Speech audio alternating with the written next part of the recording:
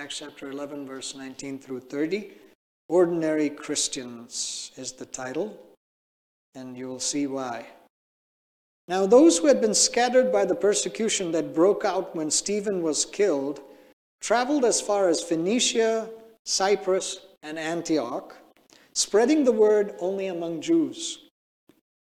Some of them, however, men from Cyprus and Cyrene, went to Antioch and began to speak to Greeks also, telling them the good news about the Lord Jesus. The Lord's hand was with them, and a great number of people believed and turned to the Lord. News of this reached the church in Jerusalem, and they sent Barnabas to Antioch.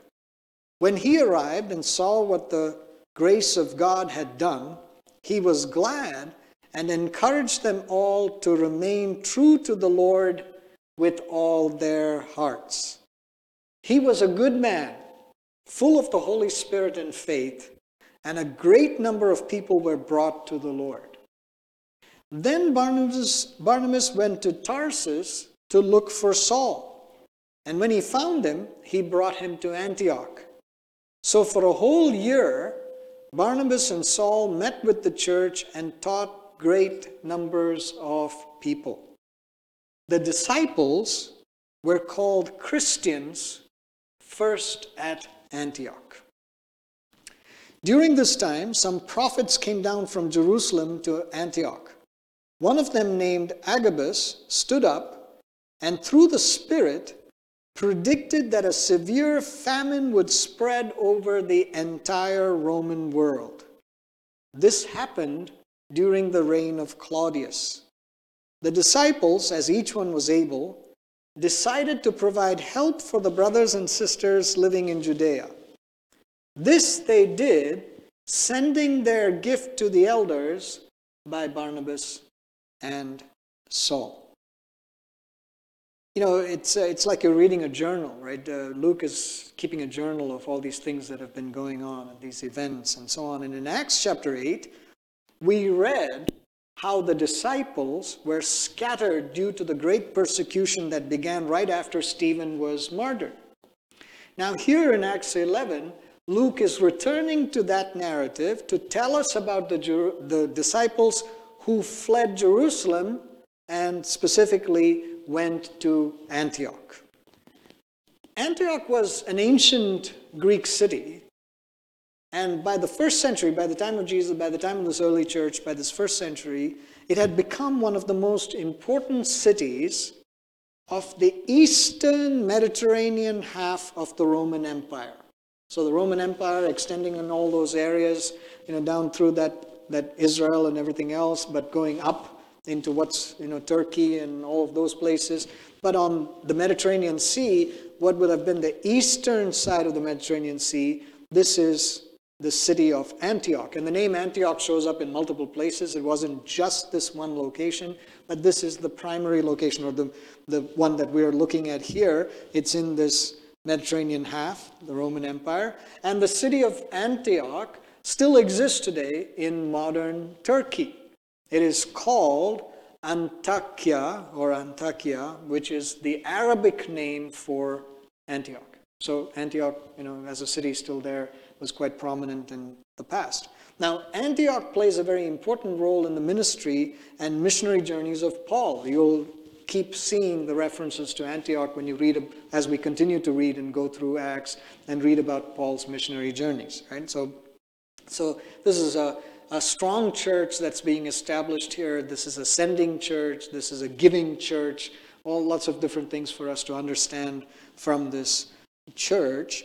And it is the place where non-Jewish, Gentile, or Greek, as it's referred to here, that group of believers were established.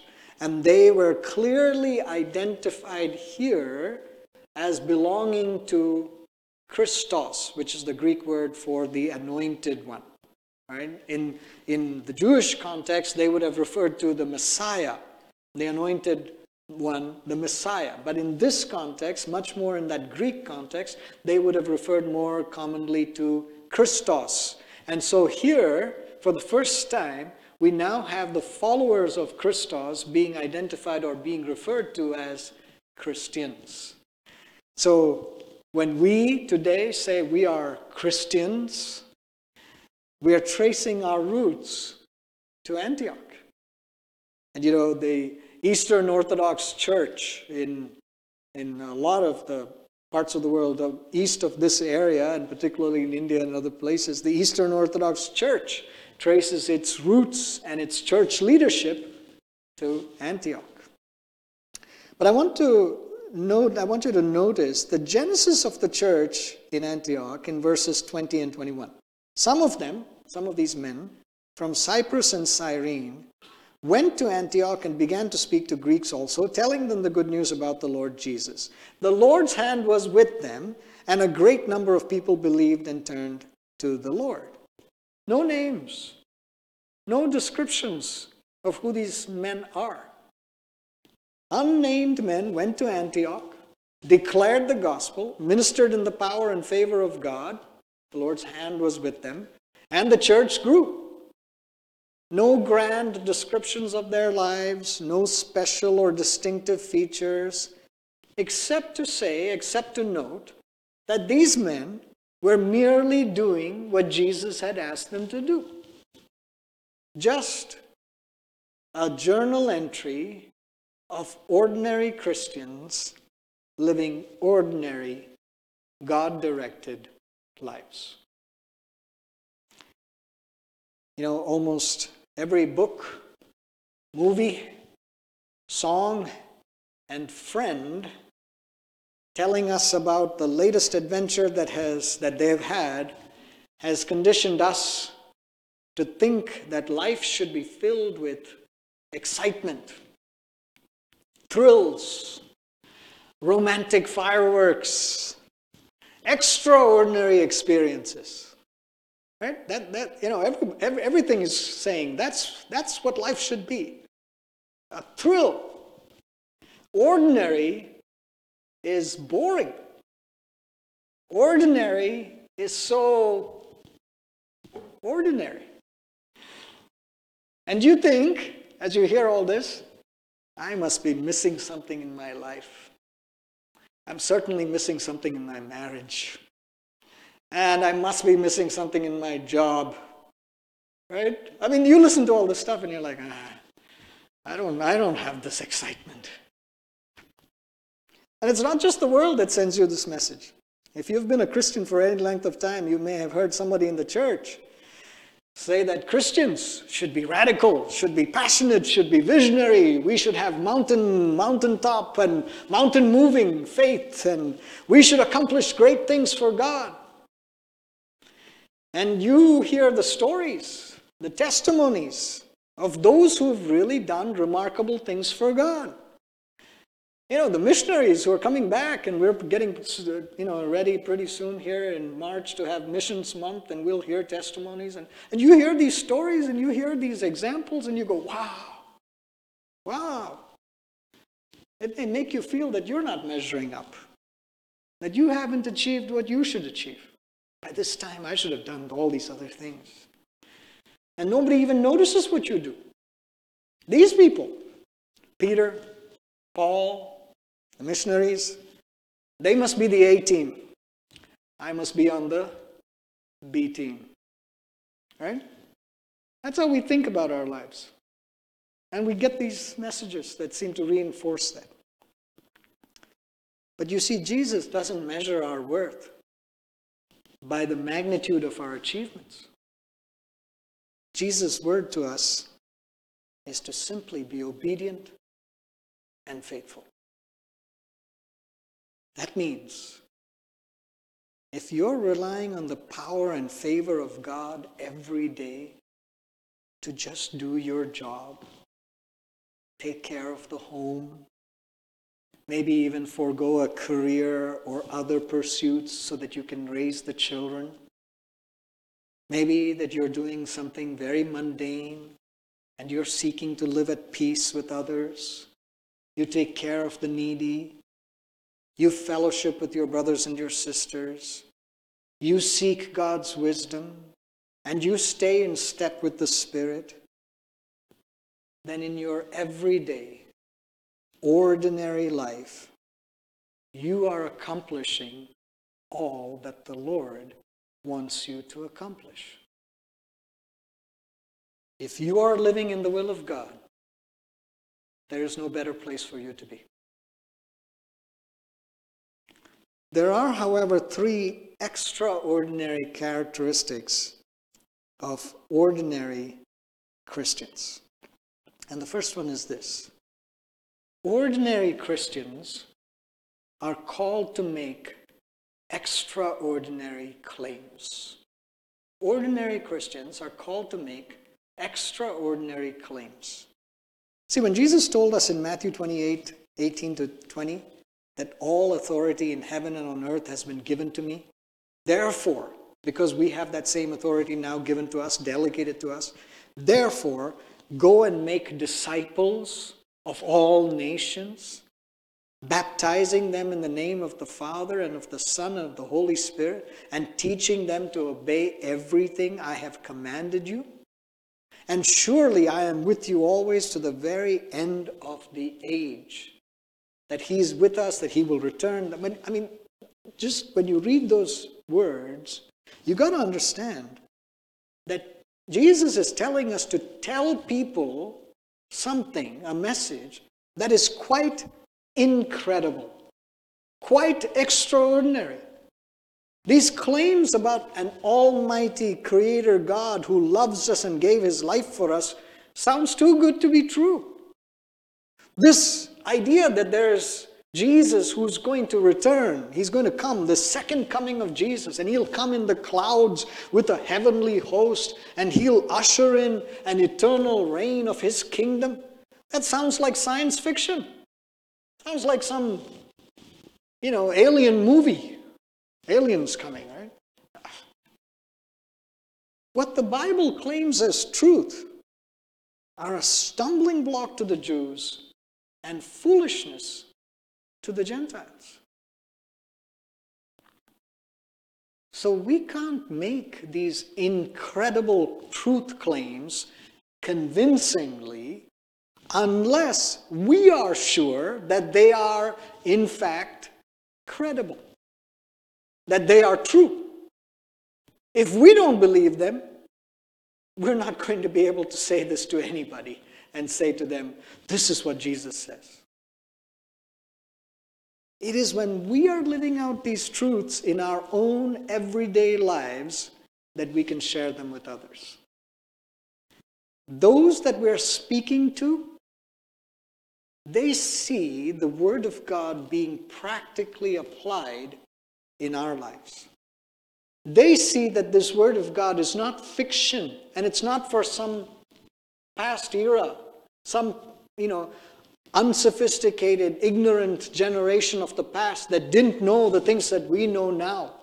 No, they see that the Word of God is reality in our lives. It's being lived out. They see that human beings can have a relationship with God because they see our relationship with God. We don't have to be skilled orators, trained apologists, dramatic, pushy, nothing. We just have to let the extraordinary content of the gospel message become relevant to everyone that we encounter because they see it lived out in our ordinary lives. Extraordinary claims lived out in ordinary lives. You want an entirely supernatural, extraordinary life? Live according to the Word of God. Live according to these fantastic claims. Live according to these incredible truth claims of the Word of God. So, our ordinary Christians are called to make extraordinary claims, which brings us to the second, extraordinary characteristic. Ordinary Christians are called to extraordinary obedience. See, in order to live out the truths of the Bible in our everyday lives, there has to be a willingness in us to quickly obey whatever the Lord tells us to do. And, when we were praying in our 21 days of prayer and fasting, we were praying particularly about Proverbs, or praying through Proverbs chapter 3, verse 5, which reminds us that we don't lean on our own understanding, on our own wisdom, on our own thinking. Instead, in all our ways, we submit it to God and we obey Him. We trust Him to make our path straight. We're saying, Lord, this is what seems to be ahead of me. This is what I'm thinking. This is what is the consideration. What do I do? Give me your wisdom. And the Lord says, do this. And we say, great. I take that step. I step out in what the Lord shows me to do. And I'm not trusting in my own strength, in my own wisdom, in my own ways. When I do that, when I obey the Lord, when I'm looking to Him, that means that as I'm actively listening to God, trusting, having faith, submitting, being content, all of that accompanies and is necessary. It supports my obedience to God. But to consistently and to joyfully obey God in all things, not grumbling, not with complaining, not, oh, I have to do this, my parents made me, my God made me, but to consistently and joyfully obey God in all things at all times is not easy. It's an extraordinary obedience that we need. We think about if you're asked, are you generally obedient to all the laws of the land, or are you obedient to the laws of the land? We say, yeah, sure. But are we? We break laws all the time. When we are in the presence of God and when we want to obey what the Lord is telling us to obeying God is not ordinary. It takes an extraordinary measure of everything. So what does that mean? We need this extraordinary wisdom of God. We need the extraordinary power of the Holy Spirit. We need the extraordinary leadership, guidance of the head, which is Jesus. And we need the assistance and mutual edification of the body, which is the church. Without all those things happening, very tough to obey. If if you don't have the wisdom of God that's coming to you and that's showing you this is the way, walk in it, telling you this is the way, walk in it, very tough. If we don't have the power of the Holy Spirit empowering us, filling us, giving us the strength to walk and run and not grow weary, not grow faint, and to bear us up on eagle's wings when we do start to faint, if we don't have the power of the Holy Spirit in us and working through us, very tough to walk, very tough to obey, very tough to do this. If we don't have that looking to Jesus, the author and the finisher of our faith, looking to Jesus, the head, looking to make sure that everything is flowing from Him, everything aligns under Him. If we don't have that, very difficult to obey. And if we don't have encouragement, if we're not connected into the body of Christ, if there isn't where we are lacking, somebody else is able to help and to support, and where that person is lacking, we are able to help and to support and to exercise spiritual gifts and to work in body ministry in that way. If that's not happening, if we're not holding each other accountable, if we're not saying to one another, keep going forward in this area, this is what the Lord is calling us to, let's obey, let's do this, very hard to obey. So, extraordinary call to obedience. It's not just, yeah, I can do that.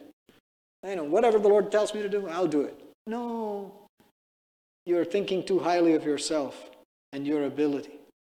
We need all of these things, and we have to depend on God so that we can be living in this kind of extraordinary obedience. But as we obey God, as we see His plans and purposes fulfilled in our lives, in our families, and in our church, we see that obedience to God has the desired result, has the desired outcome. So you want to see extraordinary things happen in your life? Obey the Word of God. And this last point, the main point that I want to make, and we will spend most of our time here, is this. As you witness the work of God in your life, as we witness the work of God in our lives, we need to remember that ordinary Christians are called to extraordinary humility. Ordinary Christians are called to make these just amazing claims and live these amazing truths. And in order to do that, ordinary Christians are empowered in extraordinary ways to extraordinarily obey God Himself. But in doing all of that, and you see the work of God in your life, it is very, very easy to start saying, look at what I am doing. Look at what I have done. Look at these things that I have obeyed, or the ways in which I have obeyed. And the Bible consistently, repeatedly calls us to extraordinary humility. So I started out this message by pointing to those nameless, ordinary Christians in Antioch who accomplished great things for God. Right? I mean, they don't seem to be even referred to later on, but you know that this was the establishment, the foundation of something very strong, very powerful. But in that whole account that we read, there are also some named individuals. Right? We have Barnabas, we have Saul, we have Agabus, mighty men of God, apostle, prophet. Others could emulate these guys, right? They would look up to them, they would emulate them. In fact, in Acts 19:11, we're going to get to this in some weeks' time, but in Acts 19:11 it says that God worked unusual, extraordinary miracles through Paul. I mean, if the Bible has to record that God worked unusual miracles through Paul, I don't even know what that means. I mean, we read these things here. I'm saying these are extraordinary claims. We're reading these accounts of these miracles and signs and wonders. And then, just as a passing statement, Luke is saying, God worked unusual miracles through Paul. Wow. So, extraordinary things happening with these gentlemen, with these guys. Right? But I wanted to highlight 2 points about them. And really, every other prominent person we see in the book of Acts, these 2 things hold true. The events of the book of Acts occurred over a period of about 30 to 35 years. This is not, this happened, next day this happened, next day this happened, next day this happened, then they went there, they came back, then the next day this. It's not just giving us a short period of time. It's recording events that took place about 30 to 35 years. And that means that although Barnabas, Saul, and Agabus were each used by God in some very notable ways that are recorded for us in the Scripture, they actually lived for many, many years just going about their normal, everyday, obedient to God, ordinary lives with no record of those days in Scripture. You can be sure that they just had ordinary days. They just woke up, did their thing, went to sleep, got up the next morning. Just ordinary days. So over 35 years or so. So we read these incidents and we say, oh, look at that. But this is the truth for their lives. But here, secondly, and even much more importantly, Barnabas, Saul, Agabus, and every one of the disciples we encounter in the book of Acts live in extraordinary humility. They don't think too highly of themselves. They don't draw attention to themselves. They don't promote their agenda. They point to Jesus. They glorify Jesus. They lift up the name of Jesus so that everyone will be drawn to Jesus, not them. In 2 Corinthians chapter 11, Paul after he's done describing all the things that he has done and all the things that he's gone through, all the accomplishments that he could easily boast about. In verse 30 of 2 Corinthians 11, Paul says, if I must boast, I will boast on the things that show my weakness. Because he said, when I am weak, then he is strong. What will I boast about? What will I talk about? I'll talk about when I am weak. Because when I am weak and the strength of God is manifest, the strength of God is clear, people look at that situation and they say, definitely not Paul. This was clearly the work of God. Great, I'll boast about that. I'll talk about that. I'll highlight that. I'll make that known. Paul boasts of the cross of Christ. Paul boasts of the grace of God. Paul's boast is in the Lord. You see, every one of us is special to God. He loves each one of us uniquely, in a very special way. And He has a plan for our lives. He has a plan for your life that is the best possible plan for you, that will maximize your potential and enable your success. And that success that the Lord can bring you into, again, not measured in terms of the world's criteria for success, but based entirely on how the Lord would commend you, how the Lord would speak about your actions, that success may not be seen by very many people. That's not at all something then that you need to be concerned about. Who knows what I have done for the Lord? Nobody. Oh, I better change that. Better go put a blog post. Better post a, picture on Instagram of this thing that I was doing. I mean, we think that somebody needs to know what we have done. But maybe no one needs to know. Because the most important person knows. God knows. He ensures that your true success, that your success in Him, that may not be celebrated in the world, is celebrated in heaven, is known to Him. He rejoices over you being good and faithful. He rejoices over you being obedient. They don't have to wait and say, well, how many other people knew about this? Now, having said that your success may not be visible to all, let me also say that it may be that the success that the Lord has for your life is seen by a significant number of people. You may become the CEO of a company. You may manage great wealth. You may come up with some incredible invention. You may sing an indelible song. Can't get it out of your head. Oh, can't get it out of your mind, right? That song, ooh. You may make an unforgettable, award-winning movie. You may achieve prominence in government, healthcare, media, industry, arts, sports, music, or some other sphere of influence. Wherever the Lord leads you, there's nothing wrong with working hard and being ambitious to get to that, what the Lord is calling you to. As long as it's not selfish ambition.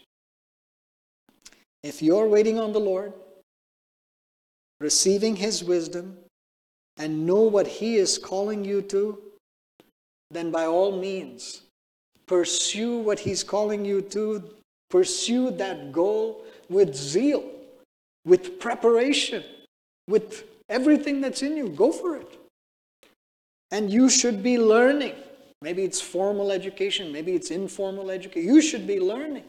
You should be getting trained, building up the skills, exercising them in every way that you can, seeking the ways in which the Lord would open doors and do things, seeking counsel, being disciplined, being diligent, being willing to sacrifice short-term pleasure for long-term gain, and wholeheartedly follow what the Lord is laying out for you. Go for it. Do it. But wherever the Lord leads you, whenever He leads you there, and this is important, whether it's in public or very private, you have to be humble. And this humility that the Lord calls us to, start now. Because it is only if you are humble and you understand this extraordinary humility that the Lord is calling you to, it's only if you understand that and start to live that before you have great success, that you will remain humble after you have great success. If you don't know what humility is now, you will not be humble when the Lord starts to do things in your life. And again,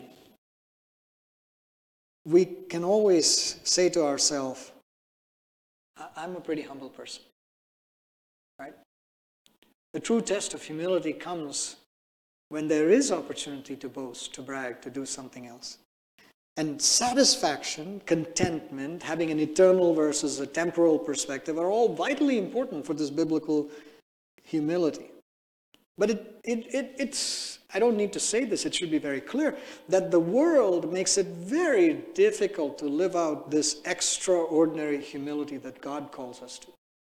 Because the constant message you'll hear in the world is, you got to promote yourself.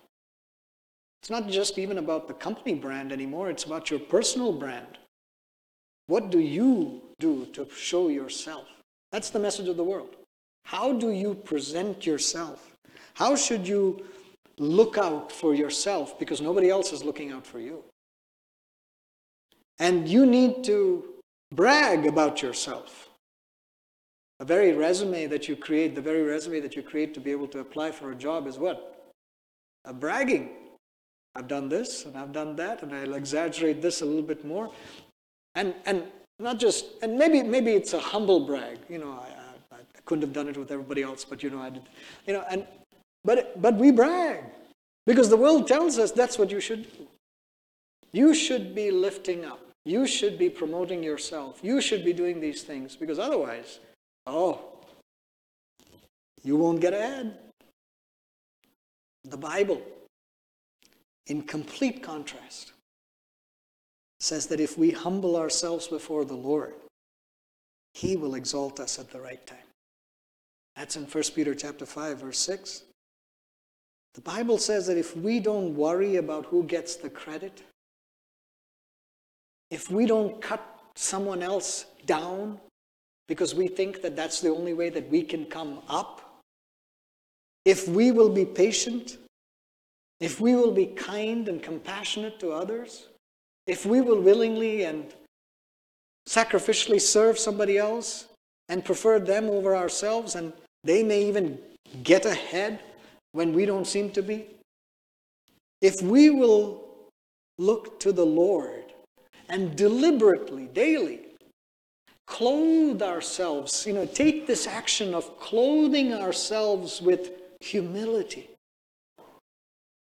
The Bible says that the Lord will give us His grace. That's in 1 Peter chapter 5 and verse 5. When we are humble, these are verses that are specifically linked to humility. When we are humble, it says the Lord will give us His wisdom. That's in Proverbs chapter 11 and verse 2. When we are humble, when we humble ourselves and we pray, when we cry out, when the Lord says, when there's sin in the land and you humble yourself and you cry out to me, I will hear from heaven and heal the land. He answers our prayer when we humble ourselves. That's in 2 Chronicles chapter 7, verse 14. And when we humble ourselves and come to the Lord, the Bible says in Psalm 25, verse 9, He gives us the instruction, the teaching for the way that we should go. He says, hey, let me tell you exactly what you can do. We don't have to be confused. We don't have to be uncertain. We're not, what's next? We say, Lord, I humble myself before you and I ask you. And He says, here, take this path. Take this step. And we go, yeah. He gives us instruction. And then the Bible says in Psalm 149, verse 4, when we humble ourselves, He gives us His salvation. He saves us. He redeems us. He renews us. And then in Proverbs chapter 22, verse 4, it says, when we humble ourselves, He rewards us with riches, with honor, and with life. What have you been seeking? Where have you been seeking it? Have you truly been coming to the Lord and saying, Lord God, I want your wisdom. I want your work in my life.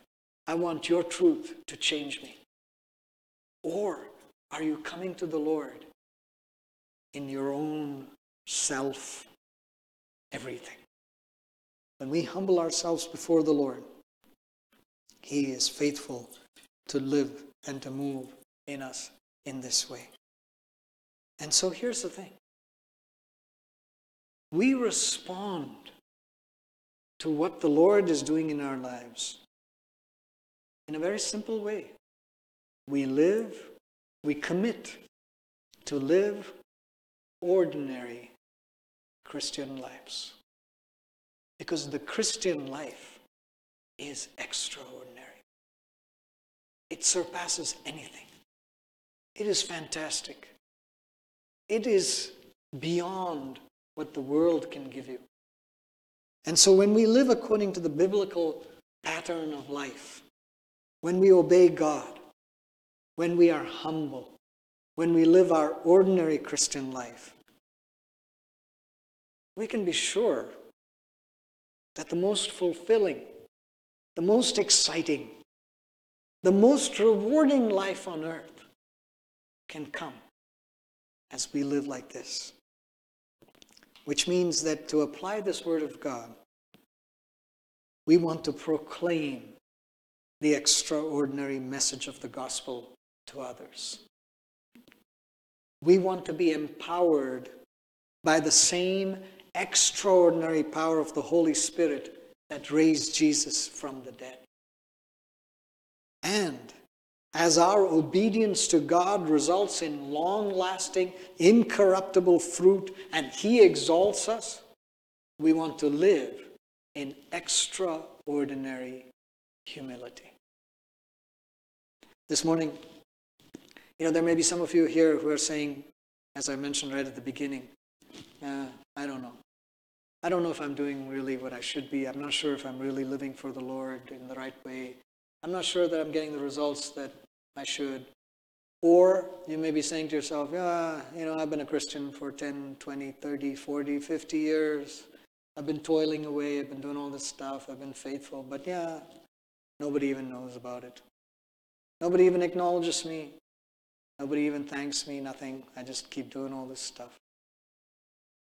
And maybe you're looking around and seeing people all around you that seem to be in the limelight.